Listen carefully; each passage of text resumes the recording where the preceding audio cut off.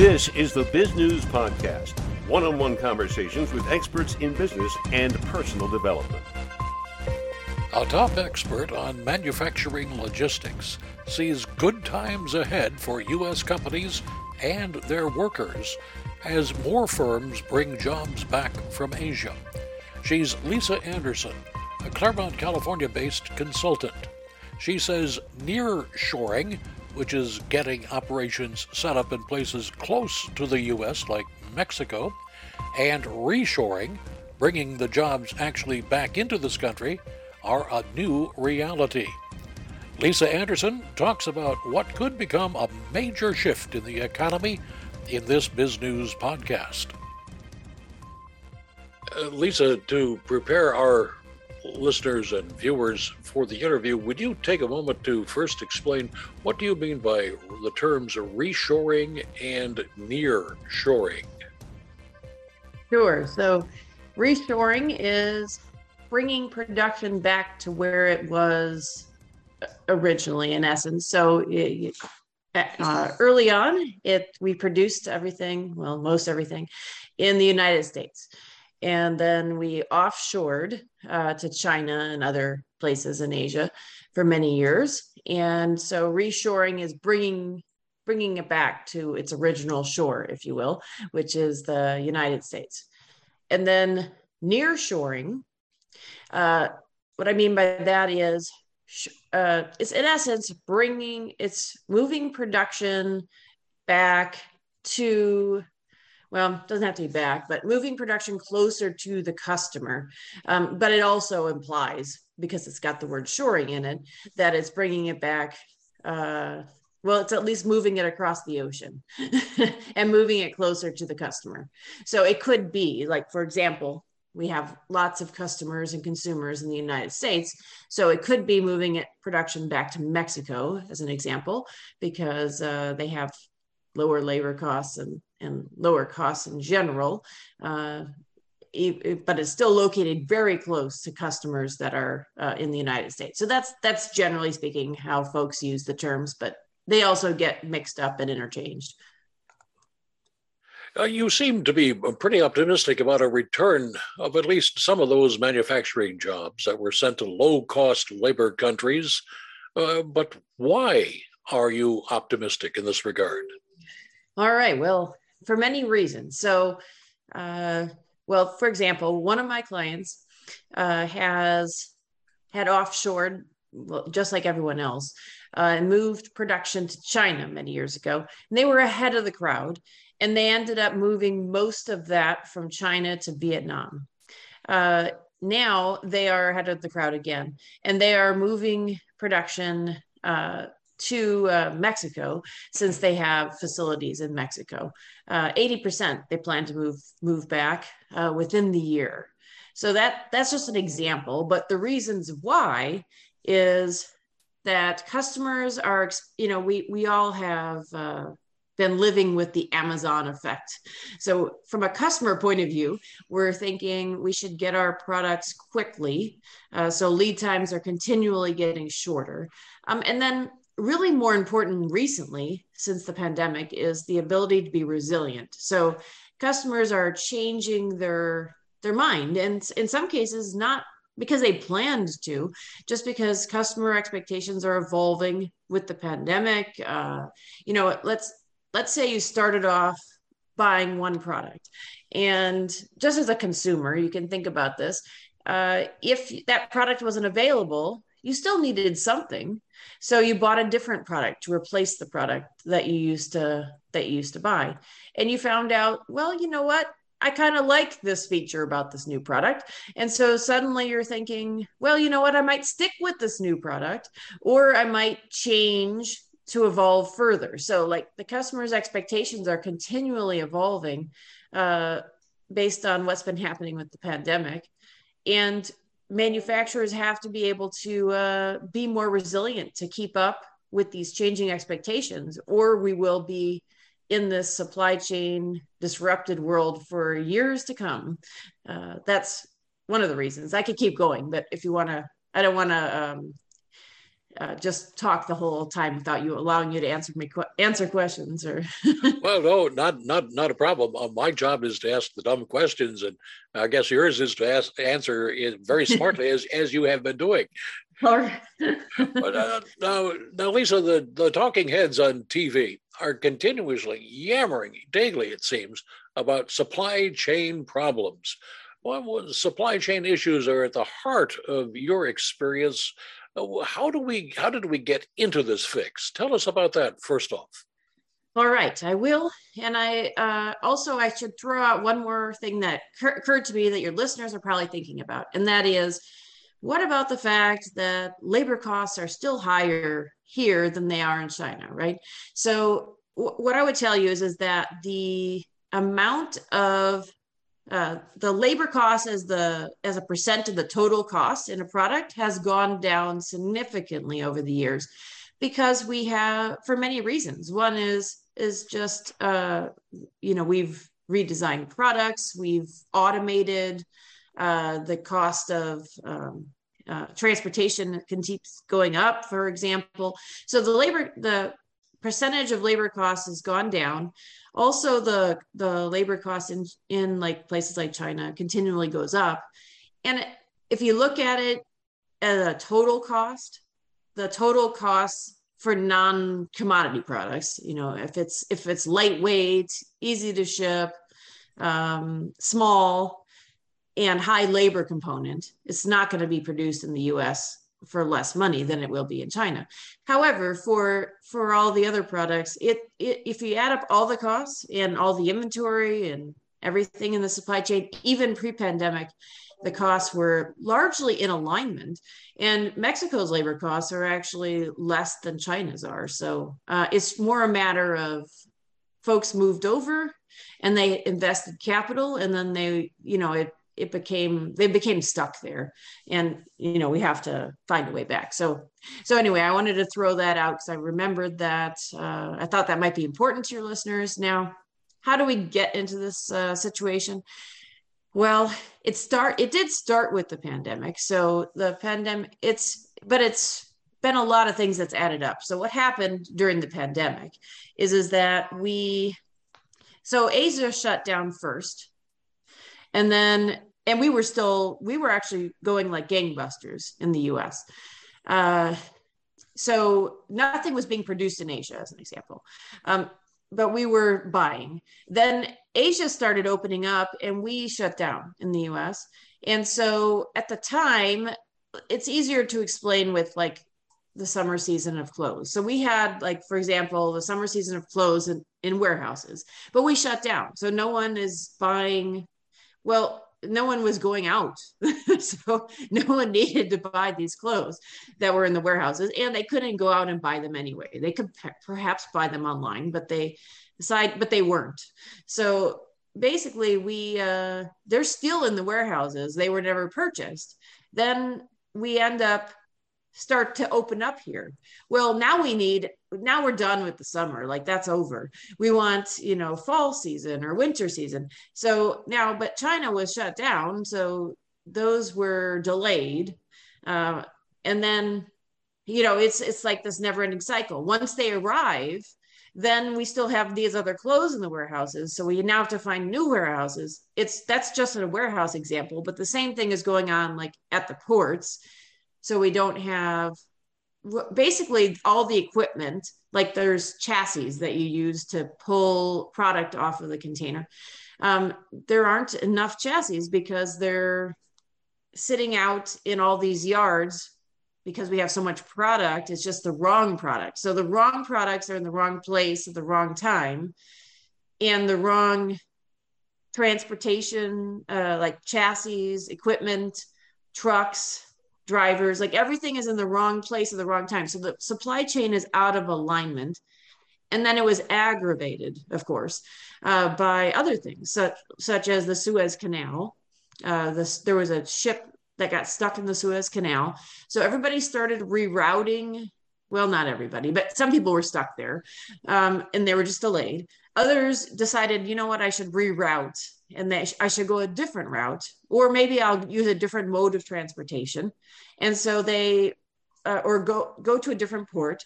So basically they changed, similar to what I was saying earlier, consumers changing their buying behaviors, businesses also changed buying behaviors, and they just moved to a different place. However, none of those moves were planned.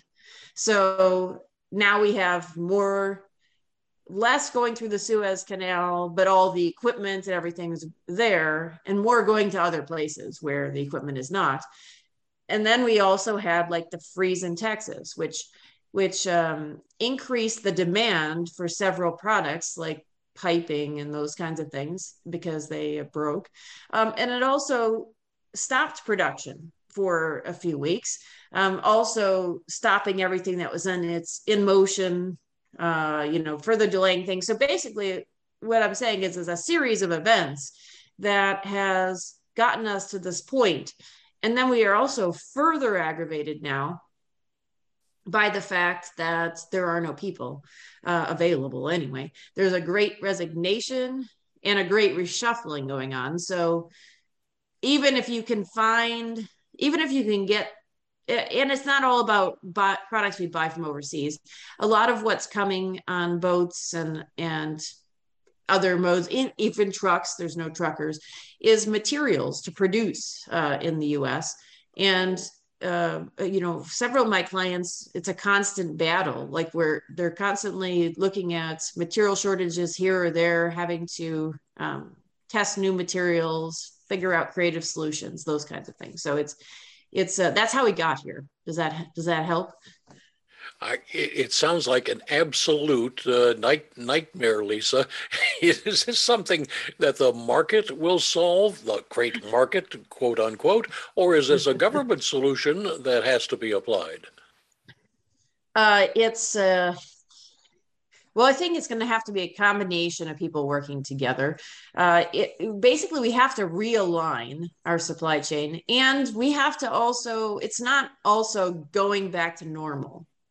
There's going to be like a new normal, because after all, we just got finished talking about the fact that the other reason that reshoring is happening is because of all these supply chain issues. So what executives have realized is, oh my gosh, I cannot be dependent on suppliers halfway around the world that could go out of business, that could just decide that I'm not a priority, or even if I am a priority, everything gets stuck along the way. If I'm going to stay in business, I have to find ways to at least be more resilient, to continue manufacturing. And that's if you're manufacturing already in North America or somewhere that could keep going. So, so that's why they're reshoring. They're saying, I need to bring more back. I need to partner with people who are in a region. So they're really moving more to like a regional cluster where they're going to produce in, where you can have suppliers, manufacturers in closer proximity to each other so that you can be more in control. So that's going to further change the supply chain. So I think that we are going to be in a constant state of change.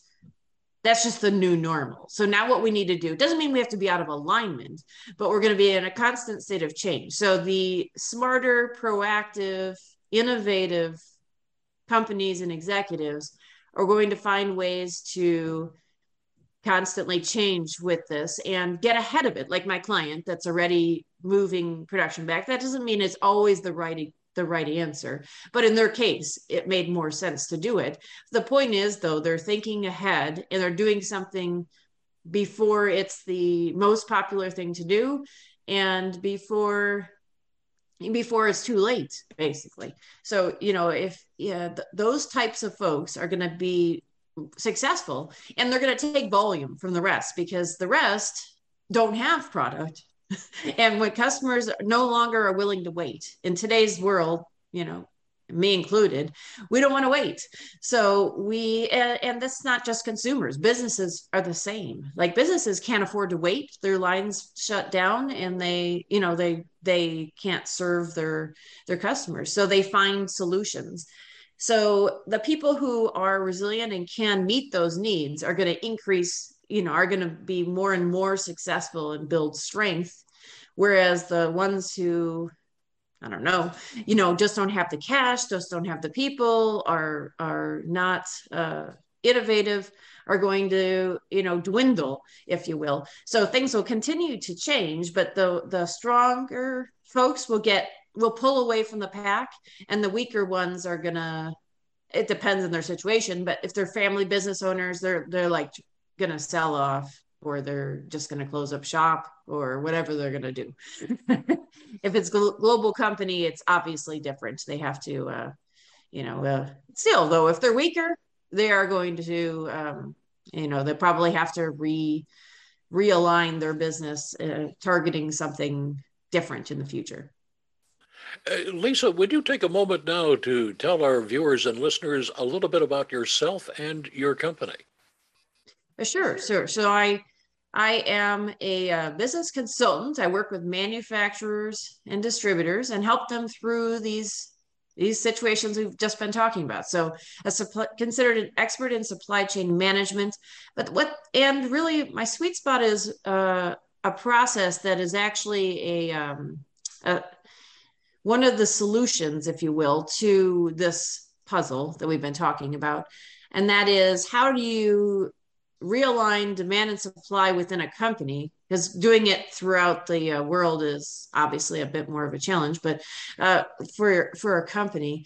And how do you prepare for the future so that you're ready to scale? And what that is it's where you're forecasting future demand, better understanding what your customers and your customers' needs really are, and then finding ways to align that with your capacity. So like, what kinds of people do you need?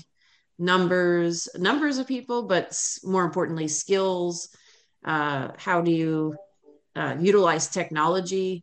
How do you, what kind of storage do you need? What kind of manufacturing capacity? And how do you do that in a way that serves the customer and provides profitability for the company and better working capital, which is in essence like lower levels of inventory spread throughout your supply chain. So that's what I do, and how I got to this field. I've been consulting for about 16 years now.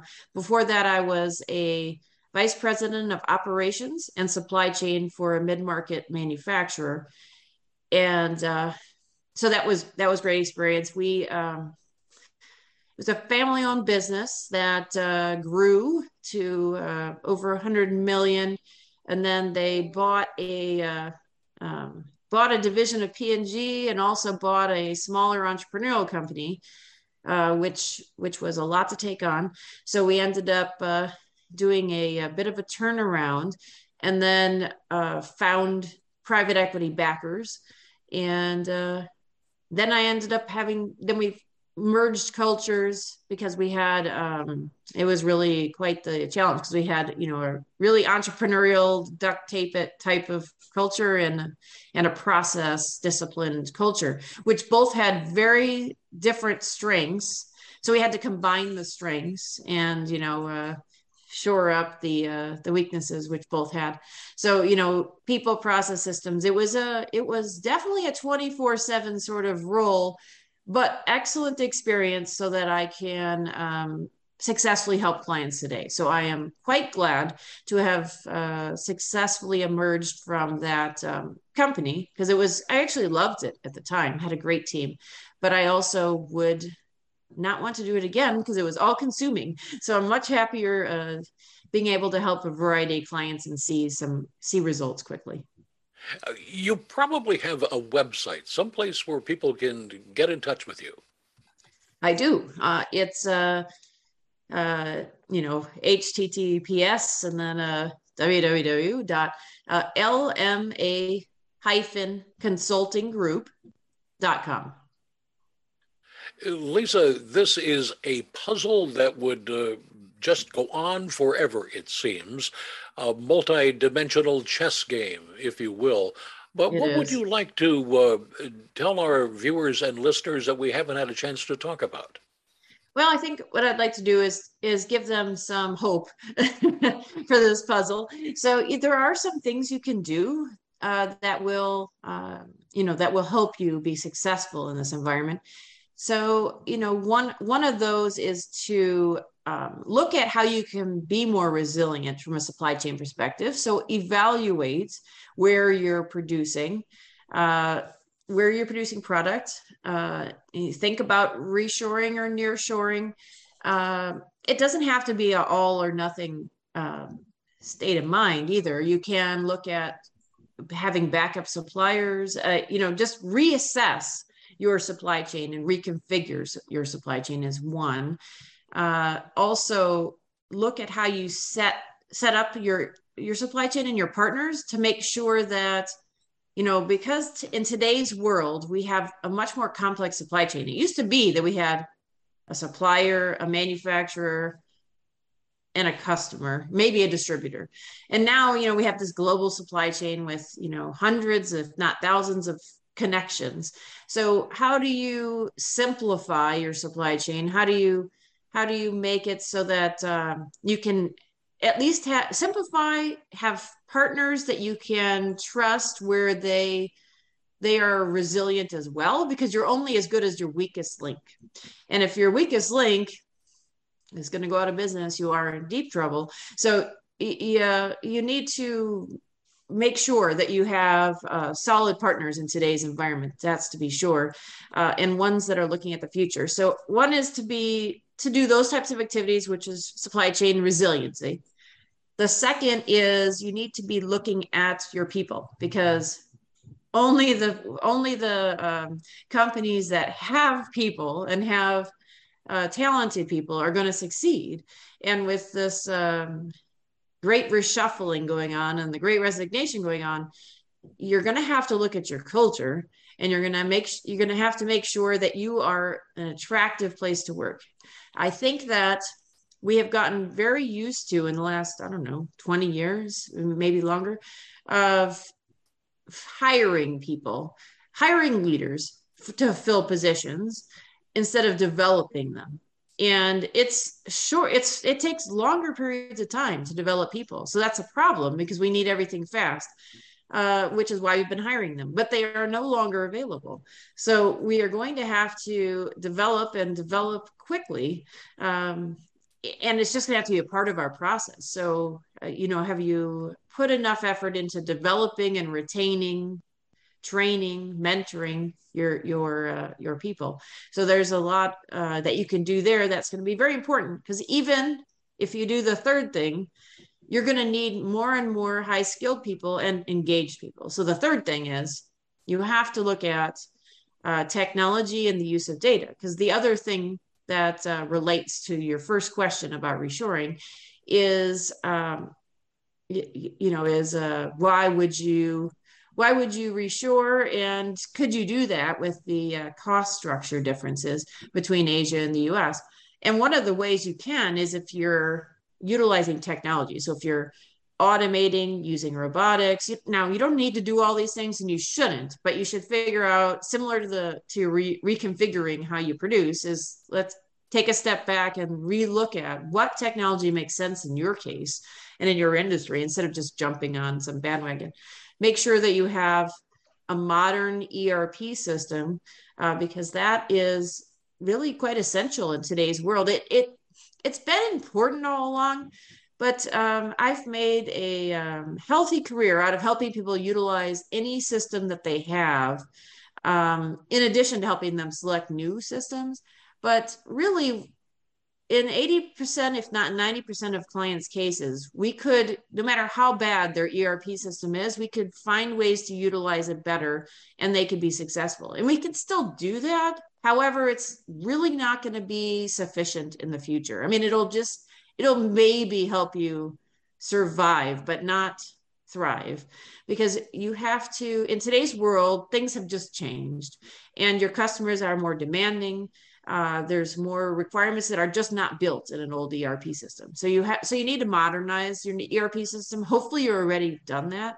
And then you can use some advanced functionality, such as like the fun things everyone talks about, like AI and the Internet of Things. And how do you combine that in your manufacturing and your supply chain to be more effective, and to provide a better service to your customer and to be able to be more efficient and profitable. So technology is going to be big for both of those reasons. And so is data, because we're overloaded with data. Like there's so much data out there. It's crazy. Clients are, I could tell you 1,000 examples, which I won't because it would be too long, about clients that have problems with data and how that's oftentimes like one of the key solutions, because they have all this information, but they don't know how to access the key information to make good decisions, or to figure out what to innovate, first of all, or to even figure out what customers to target. Because in today's world, you may not be able to supply everyone.